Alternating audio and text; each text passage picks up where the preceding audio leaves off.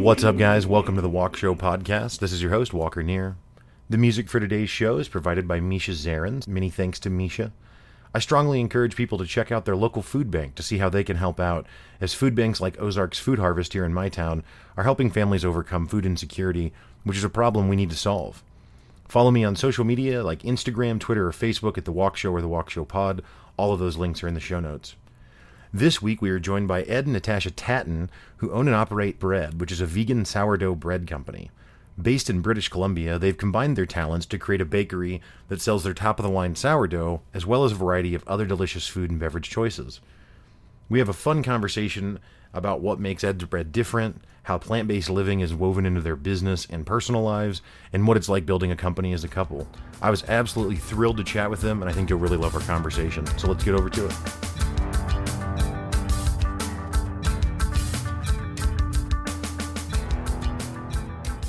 Welcome to the Walk Show podcast. Ed and Natasha Tatton, thank you so much for joining. How are you doing today? Very well, thank you. Yeah, it's a beautiful day here in British Columbia, so enjoying the nice weather. Awesome. Ed, you doing all right? Very good, yeah. Thanks for having us. Awesome. So you guys are the owners of BReD, which is an organic bread company based out of Canada and British Columbia there, and you guys primarily specialize in sourdough, is that right? That's correct, yeah. So organic sourdough, naturally leavened, which basically means no added sort of leavening agents like yeasts or anything like that. We just use the natural bacteria from the air and the natural occurring bacteria within the flour to leaven it the very old-fashioned way. It was the way that we made bread for centuries until about the 1930s, 1940s, where sort of they wanted to speed everything up. And then the 50s and 60s, sort of Wonder Bread came along and all those sorts of things. So we're sort of taking it back to the way bread should be made. Right. So it's not the it's not the high fructose corn syrup version of bread, if you will. You got it. Yeah, exactly. Yeah. Flour, water, salt. It's 3 ingredients. So wow. Generally the stuff you buy that you're talking about in the general supermarket has got anywhere from 25 to 35 ingredients. So when you sort of scale that back to what does it really need, it needs 3 ingredients: flour, water, and salt. Wow. So then it makes you question, what are those other ingredients they've got in there? And why does it sit in my cupboard for 3 weeks and still is soft and there's no mold or anything? Yeah. So just to be clear, the on the Walk Show, I compare it often to a wheel with spokes, where I'm going to go in a lot of different directions that aren't necessarily coherent. So forgive me in advance for that.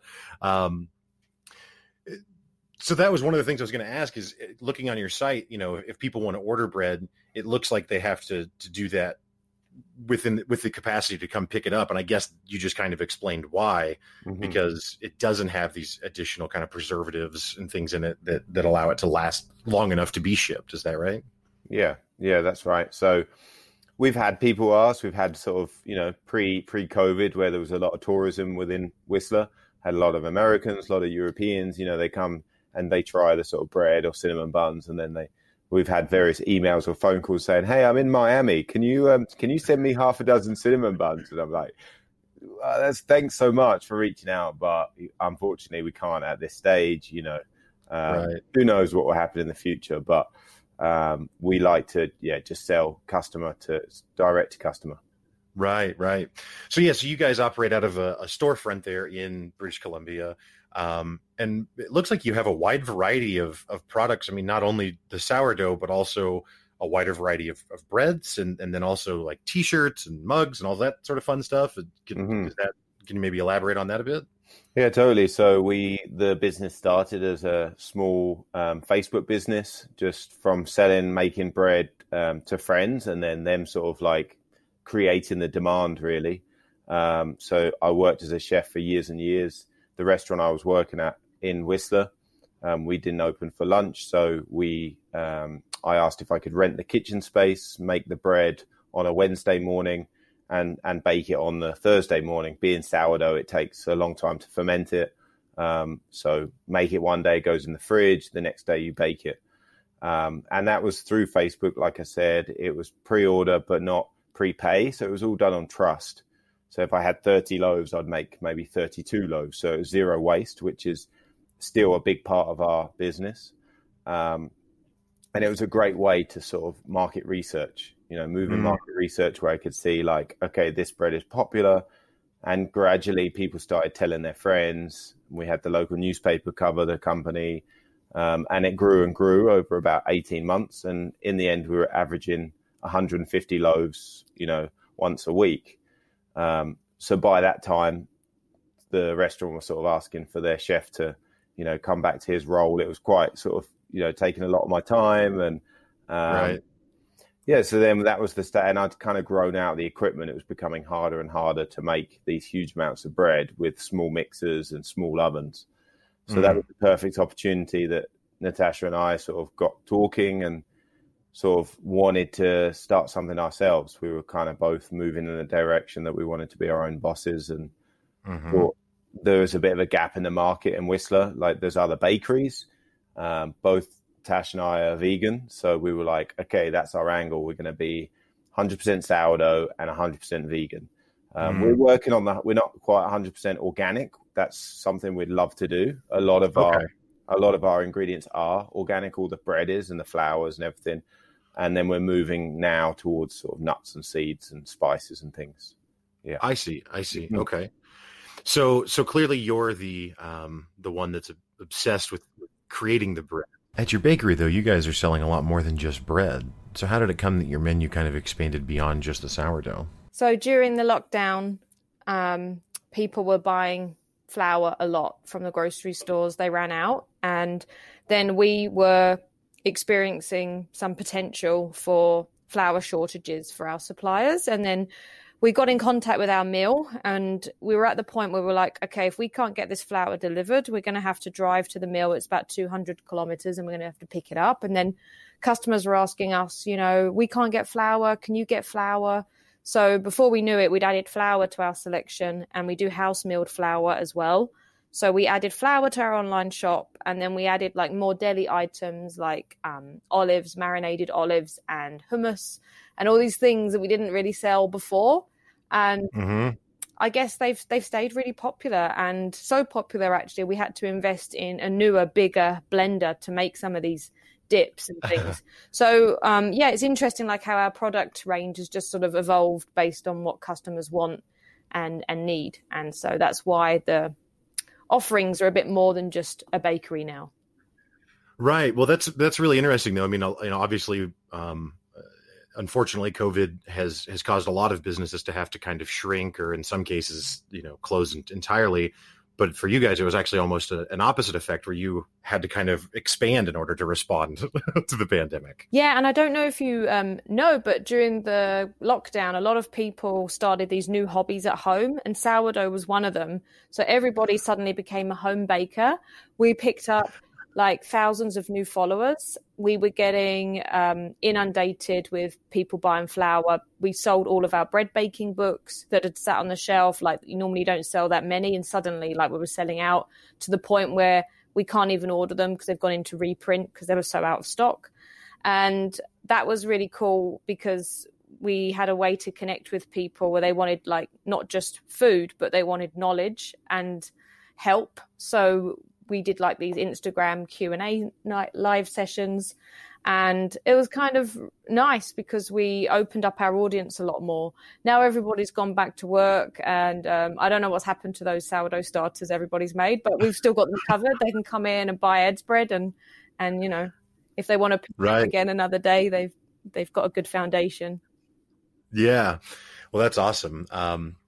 Yeah, I've seen not that I'm not a professional podcaster, really. I have a day job still, but there's certainly been a large uptick in new podcasts as well here in this last year. So I certainly understand that. So, obviously Ed is the one that's the baker, or the one that maybe was kind of starting with that. So how did you kind of decide to jump into the business? I mean, I know he said that you guys were both kind of looking to maybe become entrepreneurs, but I guess maybe a better question is kind of what's your background? How did you kind of fit into this? Yeah, so I've worked in hospitality on and off for a long time, waitressing, bartending, as a barista, as a catering cook. And then I did a season at the ski school as a cook, where I was first cook. I would cook for like 800 kids and ski instructors. And it was during that season that I actually went vegan. That was back in 2013. I started reading all the labels of the food that we were feeding the kids. And it's quite frightening what you find out. And I sort of started this sort of personal journey into healthier eating and healthier living. And so, yeah, I kind of ended up vegan. I worked as a raw food chef in a vegan cafe as well for a summer. But actually, my main career has been in teaching. So I was an English teacher. But I've always been a passionate environmentalist and animal rights advocate. So I was working for a local charity called AWARE, which is the Association of Whistler Area Residents for the Environment. And I was sat on the board as vice president for a couple of years. And it was good. And they have some really good projects and things that they do. But I felt that I could have a bigger impact in another way. And I started to think about how I could potentially open some sort of plant-based cafe. And at the same time, Ed was starting to make bread. And then the locals started asking him, when are you going to open your own place? Because I don't want to have to wait once a week. I want to be able to come in every day and buy this, you know. And some people couldn't get on the list because he'd got to a maximum capacity. And so he was at a point where it was like he couldn't grow it any further in that way. So he had to branch out and start his own thing. And so I said to him, you know, why don't we go into business together? And he'd been put off doing that. He'd worked for a couple in the past that hadn't got along very well. But then when he saw that we had a similar vision, we just felt that we would give it a go. Like, what have you got to lose, really? So we just thought we'd try it out. And it seems to have gone well. I'm very happy. Yeah. Well, that's cool. I was going to ask you about that, actually. And certainly I don't mean to be too loaded or too personal or something. I'm not trying to get into your day-to-day conversations, but just, I was going to ask you about what it was like being entrepreneurs together as a couple, because I would assume that there's probably some really challenging times and some really rewarding times, and those probably aren't always in a perfect balance.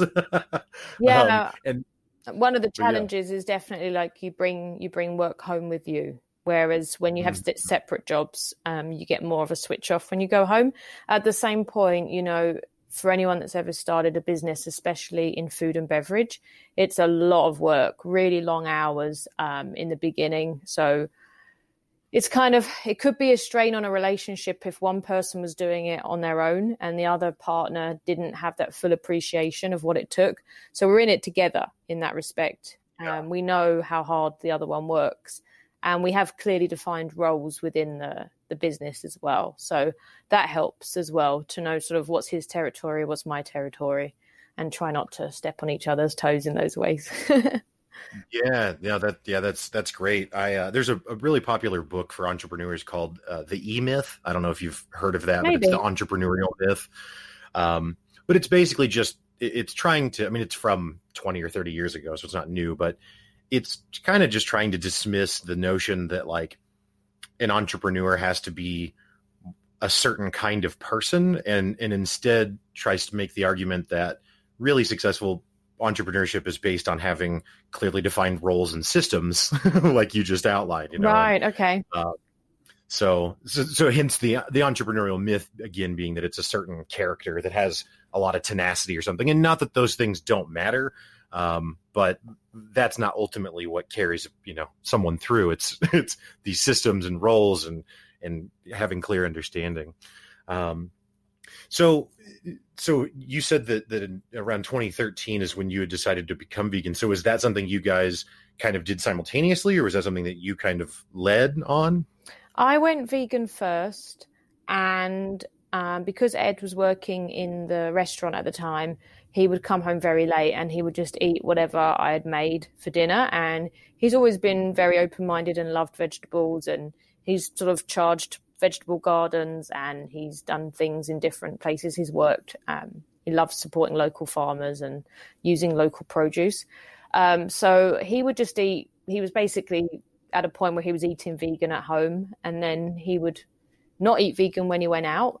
But then about 2014, there was a big advent of documentaries like Cowspiracy, Forks Over Knives, a whole bunch of information came out on the environmental aspects, the animal ethics, and the health aspect as well. And Ed actually has a stent in his heart. So that kind of hit home when he started to learn a lot about how many cardiologists advocate for a whole foods plant-based diet as being the best for heart health. It kind of struck a chord with him. And then I guess there was kind of a transitionary period. I don't remember exactly, but I remember we were at a party and there was a bunch of vegan people there. We were all eating vegan food. And someone said to him, "Are you vegan?" And he said, "Yeah." And so that was kind of like, oh, it happened slowly. But now he is fully vegan and doesn't crave any meat anytime, and really loves experimenting with vegan food. There's a lot of different ingredients that you use in vegan cooking. Right. Yeah. Well, and this is, I just to be completely candid, I watched a documentary earlier this year on Netflix called Game Changers. I don't know if that is one that came across your radar. Yeah. Yeah. And it actually had a really strong effect on two close friends of mine. One of them who was like grew up a weightlifter, and steak is the only thing he wants to eat all the time, and is obsessed with Arnold Schwarzenegger. And then he sees Arnold Schwarzenegger in the Game Changers documentary advocating for this. And so he changed. He immediately switched to plant-based. And my other friend did as well. And I also I'm kind of maybe where Ed was at the very beginning, where at home, I don't buy meat anymore. But when I go out to eat, or if I go to someone else's house, I haven't fully transitioned away there. But anyways, it's just really interesting to hear your personal story with it as well. Yeah, and it's also dependent on where you live. Like if you're in a city, then you're going to find a lot more vegan options, vegan restaurants as well. We live in a ski town, so it's a bit different up here. Like there's not as much choice, so we tend to eat more at home. And so you kind of have to get quite good at cooking, and not everybody likes cooking. So I guess you have to sort of weigh up as well, like what's your accessibility to vegan food, and it's not always that easy for people. But as I said, if you live in a city, there's generally like really good options, and there's an app called Happy Cow, and that is like a TripAdvisor website for vegan restaurants and options.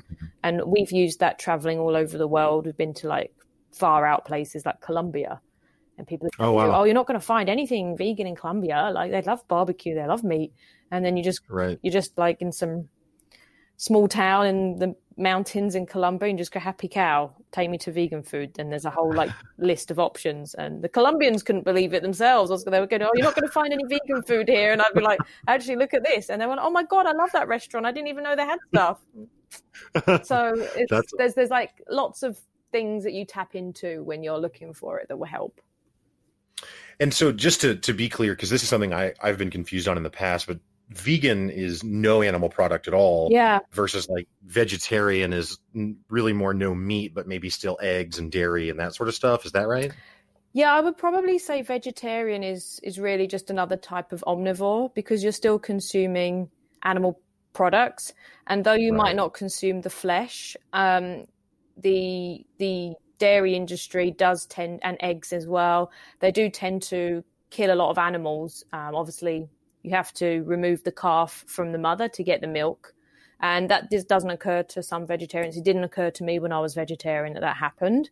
Obviously, if the baby's drinking the milk, then it's taking profit away from the farmer. So a lot of cows die through vegetarian or dairy, and eggs, they kill a lot of baby chicks and things like that. So I guess that if you're going to eat a diet where animals are killed, then that's kind of could be seen as more omnivore. And vegan is really strict vegetarian, where you just eat vegetables. But it is more than that. It's not just food. It does tend to translate to like the fabrics that you furnish your house with or you wear, and things like that. And even things down to like, there's so much, it's so involved once you start to scratch away at the surface. Things like condoms can have animal products in, glue, like the sticky bit on the razor can have animal products in.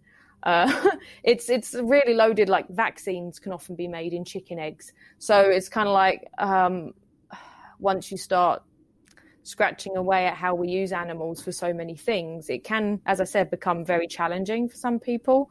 And then there's arguments like, if you were vegan and you went vegan and you had leather products, would you continue wearing them and wear them till they wore out, or would you give them up? And so there's not really a right or wrong answer to that. There's kind of like give and take. But I think the important thing is that you don't try to be perfect, because you never will be. You just do the best you can. And I find that the people that judge most are the people that eat meat. And they'll often say, like, well, if you're vegan, you know, your shoes leather? I said, well, thank you for asking. You know, whereas a vegan person doesn't really walk up to another vegan person and say, are your shoes leather? Right. So I think that's funny. Yeah, or maybe some do, I don't know, but it's a matter of like not judging yourself too much, just trying to do the best you can. That's really what I think it comes down to. Yeah, no, I mean, honestly, I've been, you know, there's I think there's kind of a cliched stereotype that like anyone who would label themselves as vegan or live a vegan lifestyle or whatever you want to call that is like synonymous with like the PETA people who like throw blood on people that have fur coats and stuff. And it's like, that's just not the case. I mean, I know many people that are vegan and or at the very least, you know, vegetarian, but and they're never judgmental. Like I've never had meat in front of them and had them comment on it.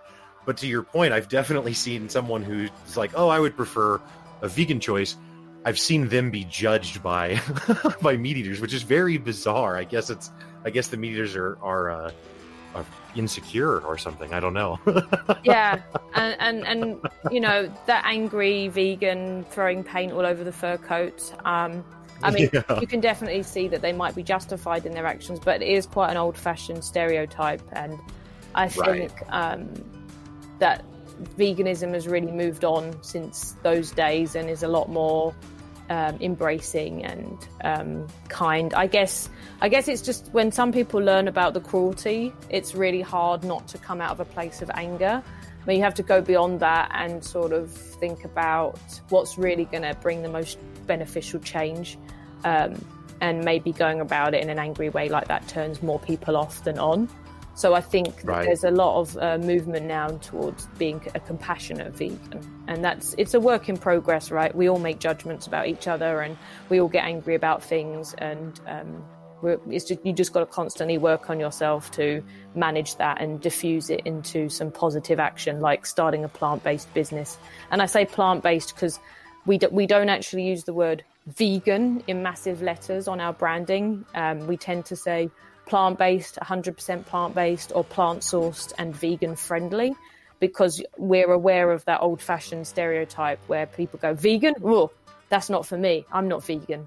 But it's like, if you eat plants, like everybody generally eats plants, and so that's inclusive and everyone's welcome. And most of our customers aren't actually vegan. So it's really nice that our biggest fans are just regular people eating whatever they've always eaten. And then some of them, it's like months before they even realise, and they go, oh, is this vegan? And I go, yeah, well, that stuff that you love, it's all vegan. Yeah, you're eating loads of vegan food. And they kind of go, oh, I like that. And so that's nice. So we're kind of normalizing it. It doesn't need to be this big scary movement that's here to like upset everyone. It's just actually the answer to a lot of our problems, and so we all need to get on board with it a bit more. Right, yeah. Well, that was one of the reasons I wanted to talk to you about that, is because I think that there's a tendency, again, among all people, and I'm sure myself included in some respects, but to judge a movement or a group or whatever by its most extreme parts, which is always unfair, right? I mean, whether or not a person is Christian, Westboro Baptist Church does not represent Christianity at large, right? Yeah. So I think that's a really excellent point that you make.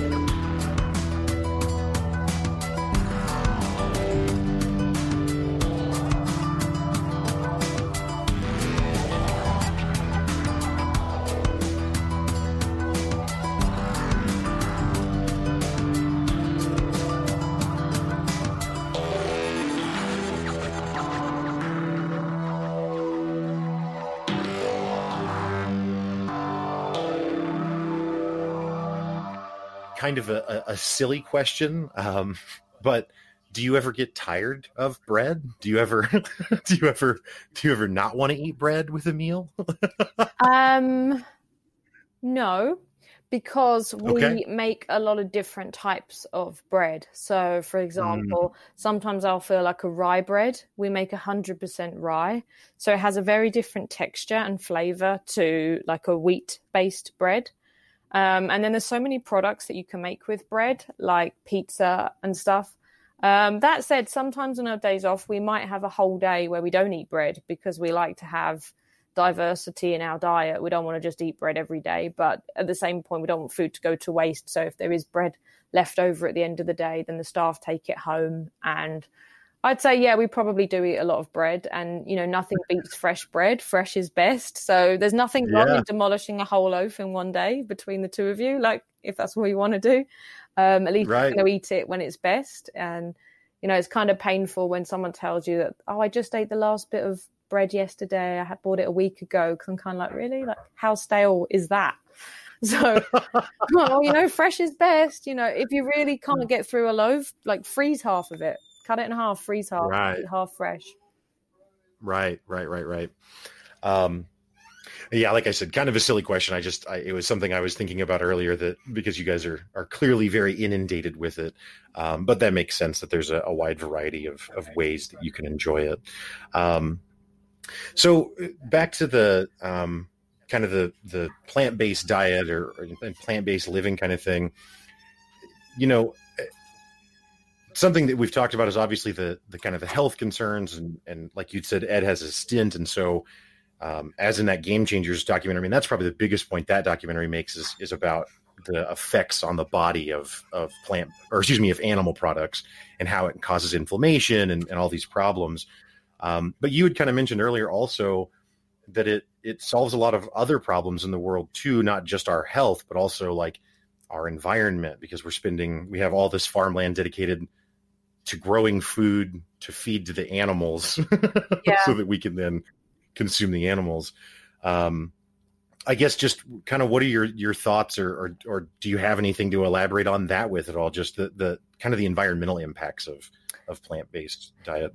Yeah, so in the documentary Cowspiracy, there's a really good diagram where they show how much land is required for a vegan diet, how much land is required for a vegetarian diet, and how much land is required for a meat-based diet. And it's way, way, way bigger resources, the gap between vegan to vegetarian, and then again, an even huger gap to meat. And then they say that based on that kind of calculation, that we have enough farmland to feed 12 billion people. So essentially, people are going hungry so that others can eat meat. And you'll see stories in countries where there's a grain farmer in one country and they go hungry because they have to sell all that grain to the buyer. And, you know, when you hear stories like that, it's like, it's not just the animals that are affected by our food demand and things like the ocean, all the plastic in the ocean. You'll find that most of it is fishing nets. It's not always, you know, the takeaway cups and things. It's a lot of pollution is caused by overfishing and over farming. So these issues are very complex as well. But the general consensus is that, yeah, they're not conducive to a healthy, green, happy planet. So when you start to learn about these things, it's hard to ignore that. And you might eat something, go, but it just tastes so good. But then it's like, but is your sensory pleasure worth more than like the suffering of others? And also, vegan food tastes good too. So there's good options now in most places in the developed world anyway, for sure. So it's kind of getting easier and easier now, and people have got less and less excuse. Even like KFC and McDonald's are bringing in vegan options now, so it's easier than ever. Right. Yeah. Well, that's kind of, you know, again, I certainly have not transitioned fully to vegan yet, but for me, it was kind of, you know, there was a book I filled out when I was 3 years old that's just like a random questions for you to fill out as a kid so you can look at it later and, it's cute or something. Something my mom had me do. But one of the questions is, what's your favorite food? And at 3 years old, in all capital letters, I wrote meat. Oh, right? Wow. And so I've had this association with myself that's like, oh, well, that's just who I am at my core. And then after my friends kind of made the transitions that they did, and I watched some of the documentary, or did watch all of Game Changers, it struck me as just kind of an interesting experiment. Like, what would it be like to plan a meal without meat as the centerpiece of that meal? Because I'd always been like, oh, well, I'll have, a chicken breast and then what goes with it, or a piece of fish and what goes with it, or whatever the example is. And I was like, well, what would it be like if I planned meals without that? And so it was kind of an interesting just challenge at first. And I actually have found that I don't miss it at all. Like, There you go. Probably the thing I make most common for myself is quesadillas with beans instead of ground beef. Yeah. And I don't care, but the ground beef isn't the seasonings are what tastes good, and the vegetables like the peppers and onions and that kind of stuff. So yeah, I've been shocked at how much I don't miss the meat and how little of a thing it's actually been to make that change at home. When you're talking about ground beef, I heard a statistic recently from a guy that owns a meat company in Canada, and he said that like over 90% of the meat consumed in North America is ground beef or ground meat. And you're kind of like, well, that's like got to be the easiest meat to replicate with mushrooms or beans or whatever, because it's just tiny little pieces. If you were trying to create, and people are out there trying to do this, I don't know what it tastes like, and I probably wouldn't like it myself, but there are people trying to create like vegan steak and vegan tuna steak and all this kind of stuff. And it's like, well, that's got to be a lot harder to mimic. But if you're just talking about ground beef, like surely that's like the texture and everything, even the flavors, you can probably get away with an alternative that's very, very close. I mean, right. Yeah. I make myself stir fry quite a bit, and yeah, same thing. Like, I don't miss the meat in it, and then I add some black beans, and that gets the protein back in it or whatever, and it's great. And like, the black beans don't have a really strong flavor on their own, so they just kind of blend in with the rest of the dish. Mm-hmm. Anyway, I don't mean to go on and on about my own diet. Sounds good. Coming for dinner. It's just exciting it's just so exciting to see this kind of this side of the world, I guess you could say, because again, for me, for so long I was so entrenched in that mindset of meat is just what I want, and so yeah, it's just cool to see that there's another way, and then to see people like yourself that are not only living that personally, but then bringing it to the world through your business and bringing other people in, and like you said, introducing people that maybe if you called it vegan would have been like, oh, I don't want that. Yeah, but because you don't use that word. Well, it's very subtle, like there's a sign outside that says plant sourced and vegan friendly. But the funny thing is, as much as it might bring in like the average Joe, it can confuse vegans. Like, vegans will come into the shop and they'll go, what's vegan? And we'll be like, everything. And they'll literally point through everything and go, is that vegan? Yeah, that's vegan. Is that vegan? And they almost don't believe you. And I'll sort of point to our sign in store and say, yeah, look, like plant-based. We're 100% plant-based. And they'll be like, so that's vegan. And one guy recently, I said, do you want chocolate sprinkles on your cappuccino? And he said, cocoa powder? And I said, no, like that'd be too bitter. Like, we have like chocolate sprinkles. And he goes, no, I'm vegan. And I was like, yeah, they're vegan. And he was like, oh, okay. And I'm like, we just went through the whole menu, like everything is vegan. But they don't believe it, because the vegan people, they actually want that massive V. They want to see vegan, loud and proud, which is nice. And to be honest, we are those people in our own personal lives. That's us, because it makes you feel comfortable. If there's a certification as well, you kind of think, okay, I trust this. Whereas when it's like some woman standing there going, yeah, I promise everything's vegan, I guess they might think I'm just a witch or something. I don't know.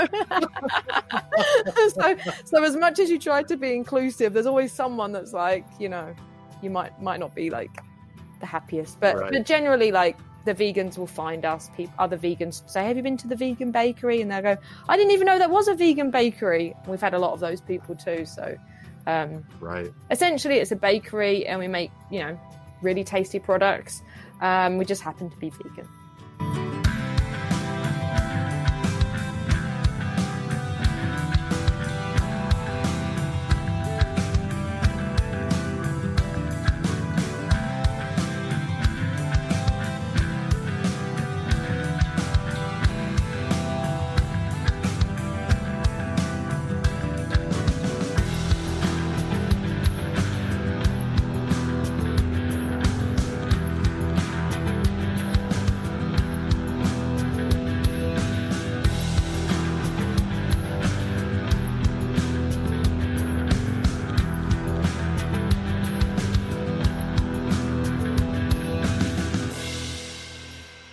obviously you said that primarily it's sourdough, but then you also make some other things. And this might be a silly kind of question, but I know nothing about baking or making bread. I say that to all my bakers. There's no silly question.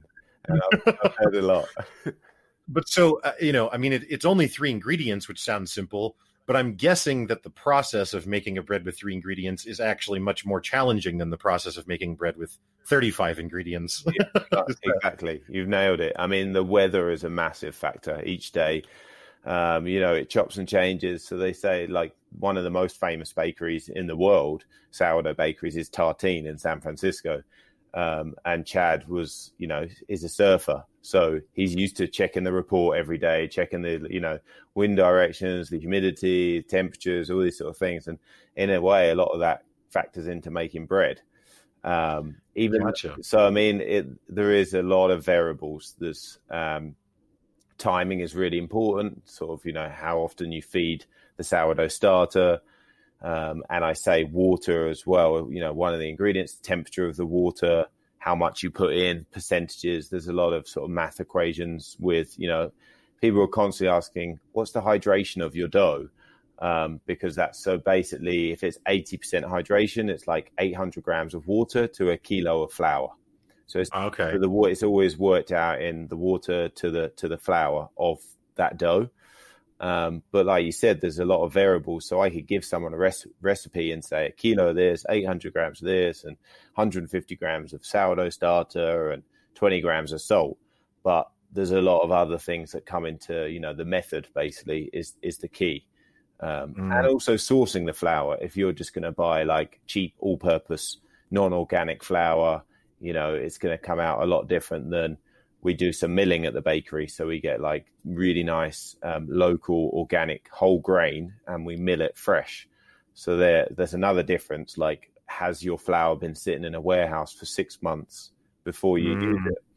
So there's a lot of variables within those 3 ingredients, water, even our salt that we buy, we get it from Vancouver Island. So it's the closest sort of salt production sort of area that we can. Because it's good to support another local company, but also because it's amazing salt. You sort of lift the lid off and you can smell the ocean. It's clean. It's got, a real depth of flavor to it. That's awesome. Yeah, this is a weird kind of tangent, but have you ever seen Jiro Dreams of Sushi on Netflix? Yes. It just, what you were talking about reminds me of him so much, which anyone that doesn't know, he's this guy that's like 90 something years old in Japan that's made sushi for like 70 of those years or something. Yeah, totally. No, it's funny you say that because, and his son is in his 50s. Yes, and still can't take over. Still not allowed to do certain jobs. And that's what I was kind of worried because I fine dining chef since I was like, got started in kitchens when I was 13, did my apprenticeship through college, worked at Michelin star restaurants, fine dining all my life. Which kind of drove me to bread because we were making bread in some of those restaurants. We made everything in house and pasta. So I love food. And I was quite concerned once we committed to open the bakery, how is it going to be being a baker and baking predominantly the sourdough? Like, we obviously make cakes and cookies and cinnamon buns. There's a lot more to it. But predominantly my main role at the bakery is I sort of look after the sourdough bread, all the loaves. And then my assistant helps with the sweet items and other prep that needs to be done. Right. But it is that obsession, like you said. It's the flour, the water, looking at every technique, like every day, minute changes to make it that ideal bread. And maybe once a year, I'll get this like epic bread that I'm so happy. But Tash will look at it and she'll be like, it looks the same as it always does. It's like to the average person, they would never notice. They're like, you make good bread. Like, stop being so obsessed.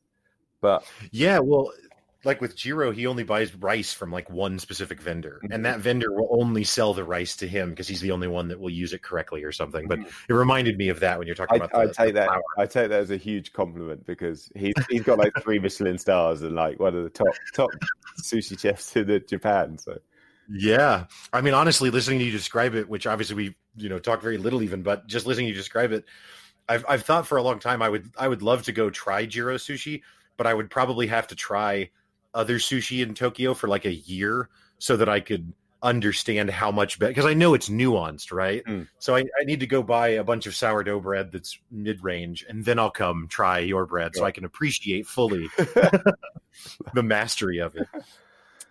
Are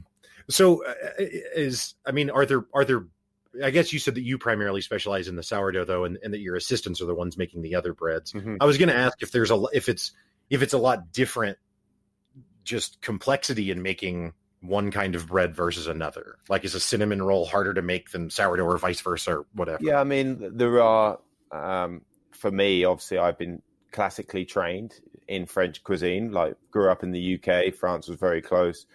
So very heavy with butter, cream, eggs, milk, all these animal-based products. So it was actually not so daunting having to make these different products, but make them vegan, because I was learning, and I still learn as I go. And because it is relatively new in certain things that we're making, you can't just go online and look up a recipe. You know, there are obviously a lot of vegan recipe books and things like that, but we try and take a modern approach at it and try and put our own spin on everything. So we try and take experience, like past experiences, and taste flavor combinations, but put our own twist on it. Mm-hmm. So yeah. Yeah, I was looking at your Instagram, and you guys have and your website, edsbread.com. Mm-hmm. You guys have some really, really lovely photos of the bread. Like, I mean, all of the bread looks very aesthetically pleasing, but then you've got some that has like cool little designs kind of imprinted. I don't know what other word to use, but yeah, totally. It reminded me of like the coffee shop people that can make the creamer into a shape that's... Yeah. So, I mean, I'm pretty lucky. Like, I do all the Instagram myself.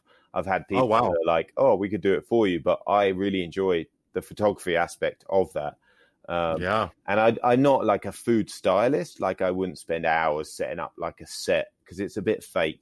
You know, I feel like if it's beautiful, it's quite easy to take a picture. You sort of get natural light.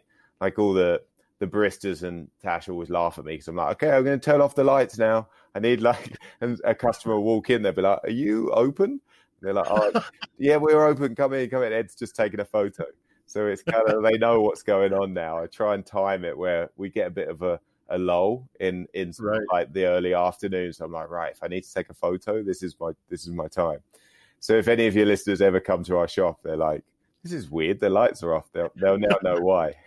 Yeah, it's just a photo shoot. Yeah, exactly. But in his bread, people eat with their eyes, and we do. Luckily, we do. A lot of our followers are regular customers, and they look out on Instagram or Facebook to see what's going to be available this week or a weekend special. Mm-hmm. So it's a great free, resource to bring customers to the shop. Right. Yeah, no, that's awesome. Well, yeah, it's like I said, very, very aesthetically pleasing. Not just the ones with the designs. All of the photos are very, very well done. So kudos to you. You guys are a talented couple that you have here. Yeah. To run your business. Yeah. She's definitely the brains. I'm just sort of the more artistic side. Fair enough. So, what time in the day are you starting to make these breads? Like, do you have regular hours, or are you up at like 3 a.m. to start? We're up pretty early. A lot of people ask that, but it's like, if you were a baker and you started at 4 a.m., you'd normally, an 8-hour day, 9-hour day, you'd be finishing at midday, 1 o'clock. But that's not really the case for me. I'm sort of starting at 4 or 5 a.m., but then working till 7 p.m. So a lot of customers come and they're like, "What time do you start?" And you say like 4 or 5 a.m. They're like, "Oh, that's not too bad," because they expect you to say 2 a.m. or midnight. But it's the length of the day. But, I'm the owner. I love it. It's like, I'm really passionate about it. And also it was a big thing when we opened the shop. I've worked in a lot of open plan kitchens, and it's really cool when you can see chefs or bakers working. When you go to a bakery and it's all done, they've all cleaned up and gone home. It's just some people like serving. It's a bit soulless to me. So I wanted it to be as fresh as possible, and someone to come in and get a hot loaf of bread, that's been out the oven for 20, 30 minutes. They take it home. It's like, They're just like, especially in the winter, they're cuddling it like a little baby. They're like, oh my God, this is amazing. So we don't start baking till 6 a.m. and we bake all through the morning until about midday, 1 o'clock. And then, I mean, we're prepping all through the day, but that's the great thing about it being sourdough. We're feeding the sourdough starter constantly. And then we start making the actual physical dough at 10 a.m. And by the time it's shaped and put into its basket, it's at 4 or 5 in the afternoon. And then it goes into a walk-in fridge to ferment overnight. And that helps with flavor and textures and things like that. It's the slow fermentation in these wicker baskets. And then it goes into the fridge for anywhere between 14 to 18 hours. And then in the morning, we start baking. At the moment, the bread, we're baking cinnamon buns and cookies from about 5 a.m. But the bread doesn't go into the oven till 7 a.m., 7:30, 8, and just obviously multiple batches. So really, really fresh bread. It's not, it's a couple of hours old max. Whereas if you go to a traditional bakery, maybe it was baked the evening before. So you're getting a loaf of bread, premium like bakery, but it's already 10, 12 hours old, which is still fresh bread. But for me, I want that sort of straight to the customer, as fresh as possible. Wow. So there's, I mean, it's down to literally the hours matter in how, I don't know if quality is the right word, but there's certainly a difference between 2-hour bread and 12-hour bread. Yeah, it's like time management. So everything's like a bit of a dance, really. It's like generally like the bakery only shuts down for like maybe 6 hours or something like that, and then someone else is in prepping or doing something else. We make everything in-house. We don't buy anything in. Relatively small team. So it's a lot, even though we're only open for, at the moment, we've reduced our hours just 9 a.m. till 3 p.m. to be open for those 6 hours. There's a lot of stuff that's going on beforehand. Like when you go to the theater, like, it's a short play, the actual time, but there's a lot of pre-production and, like set up with the costumes and all that sort of stuff. It's a bit of a weird analogy, but people just think we sort of open at 9, we have an easy day, and then we go home. They're like, they go past the shop at 6 p.m. They're like, why are you still here? It's like, I can't just close at 3 and leave. But they don't need. They don't need to know that. They just need to get the fresh bread and enjoy it. Right. No, I think that's an excellent analogy. I think that makes a lot of sense. There's a ton of production that goes into putting in something in a theater that the viewer would never see or know of. So that makes a lot of sense. Is there anything else that you wanted to cover at all? Totally. I mean, obviously, like, please share our links to the Instagram, like you said. Like, if other people, home bakers, have got questions or anything that we didn't talk about today, then they can absolutely direct message us through the Instagram. So it's eds_bread, BRED. So the company name is BReD, because it's like a portmanteau of my name, even though we're obviously a team. So it's just pretty catchy, just bread. So eds_bread. So they can ask us questions that way, or have a look through our website, edsbread.com. Again, we have like about our backstory, and we have a little online shop there that people can pre-order, things like that. Like you said, we're not shipping anything at the moment, but once we get over this sort of COVID spell, then we're definitely looking at being able to ship merchandise and other items. Awesome. Well, I will definitely have links to your website and social media in the show notes, so people will be able to find it and click it there as well. Well, Ed and Natasha, thank you so much for coming and joining me today. Like I said, it was a real pleasure to talk with you, and I was really excited to have you on. Awesome. So thank you so much for your time, and have a great one. Yeah, Tasha's waving. So thanks so much for having us as well. We've really enjoyed it.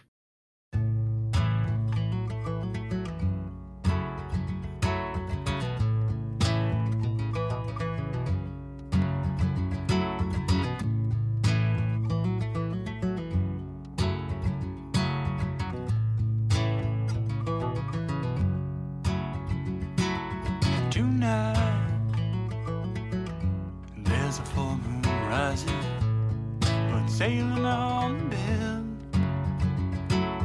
clouds around, the silhouette it's swaying in the breeze, and I will pouring through the plain, open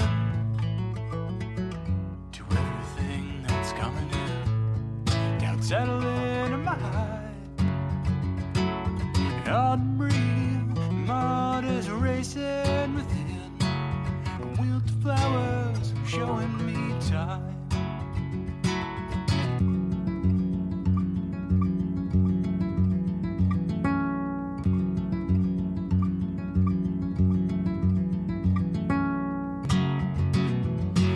A hill, top of me on my way. Here comes a broken bone to drag another day. Here comes the storm clouds and the rains bring the hay. And I know this right now. Ooh, this door's my chance to override. And I know this right now. No guarantee of tomorrow night. Vain as I know I've been, pain comes as the price. Proud as I know I've been, wrongs need to be made right.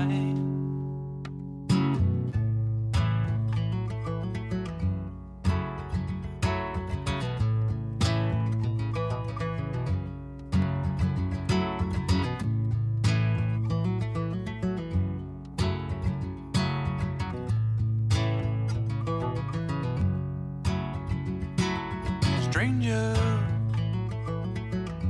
there's a cold wind blowing to knock you off your throne. See the haze, the clouds, every move you make, and feel the sand moving through time. Stranger, over the hill you're tired, living day by day. Leaves and foam, winter will steal away, and hearken to the best of your ways.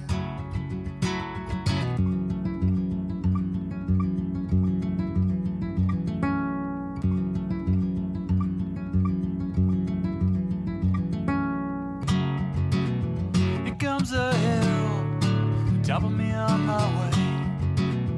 Here comes a broken bone to drag another day.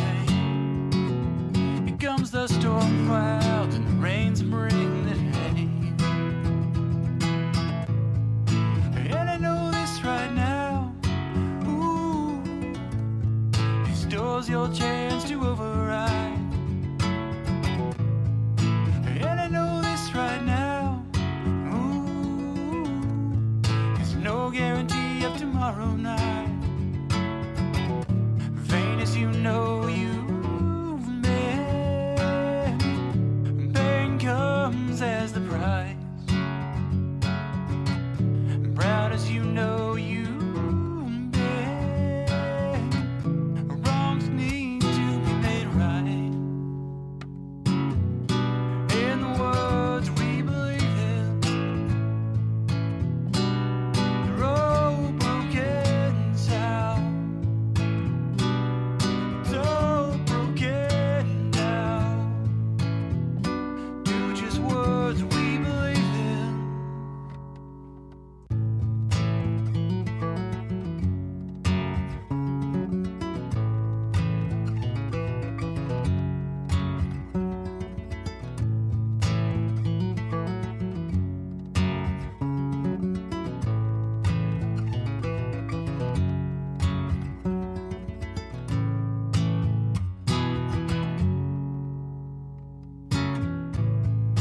And I know this right now.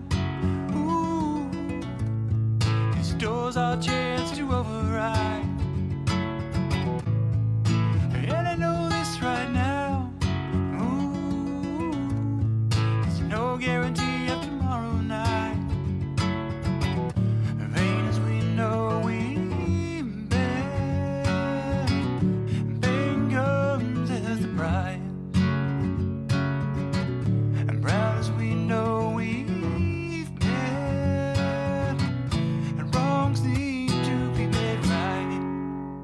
All right, well, that's going to do it for the show today. Thank you so much again to Ed and Natasha Tatton for coming on. Really enjoyed our conversation.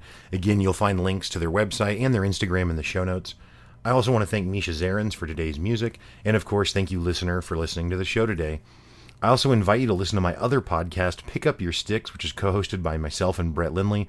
Pick Up Your Sticks is a podcast about why gaming matters.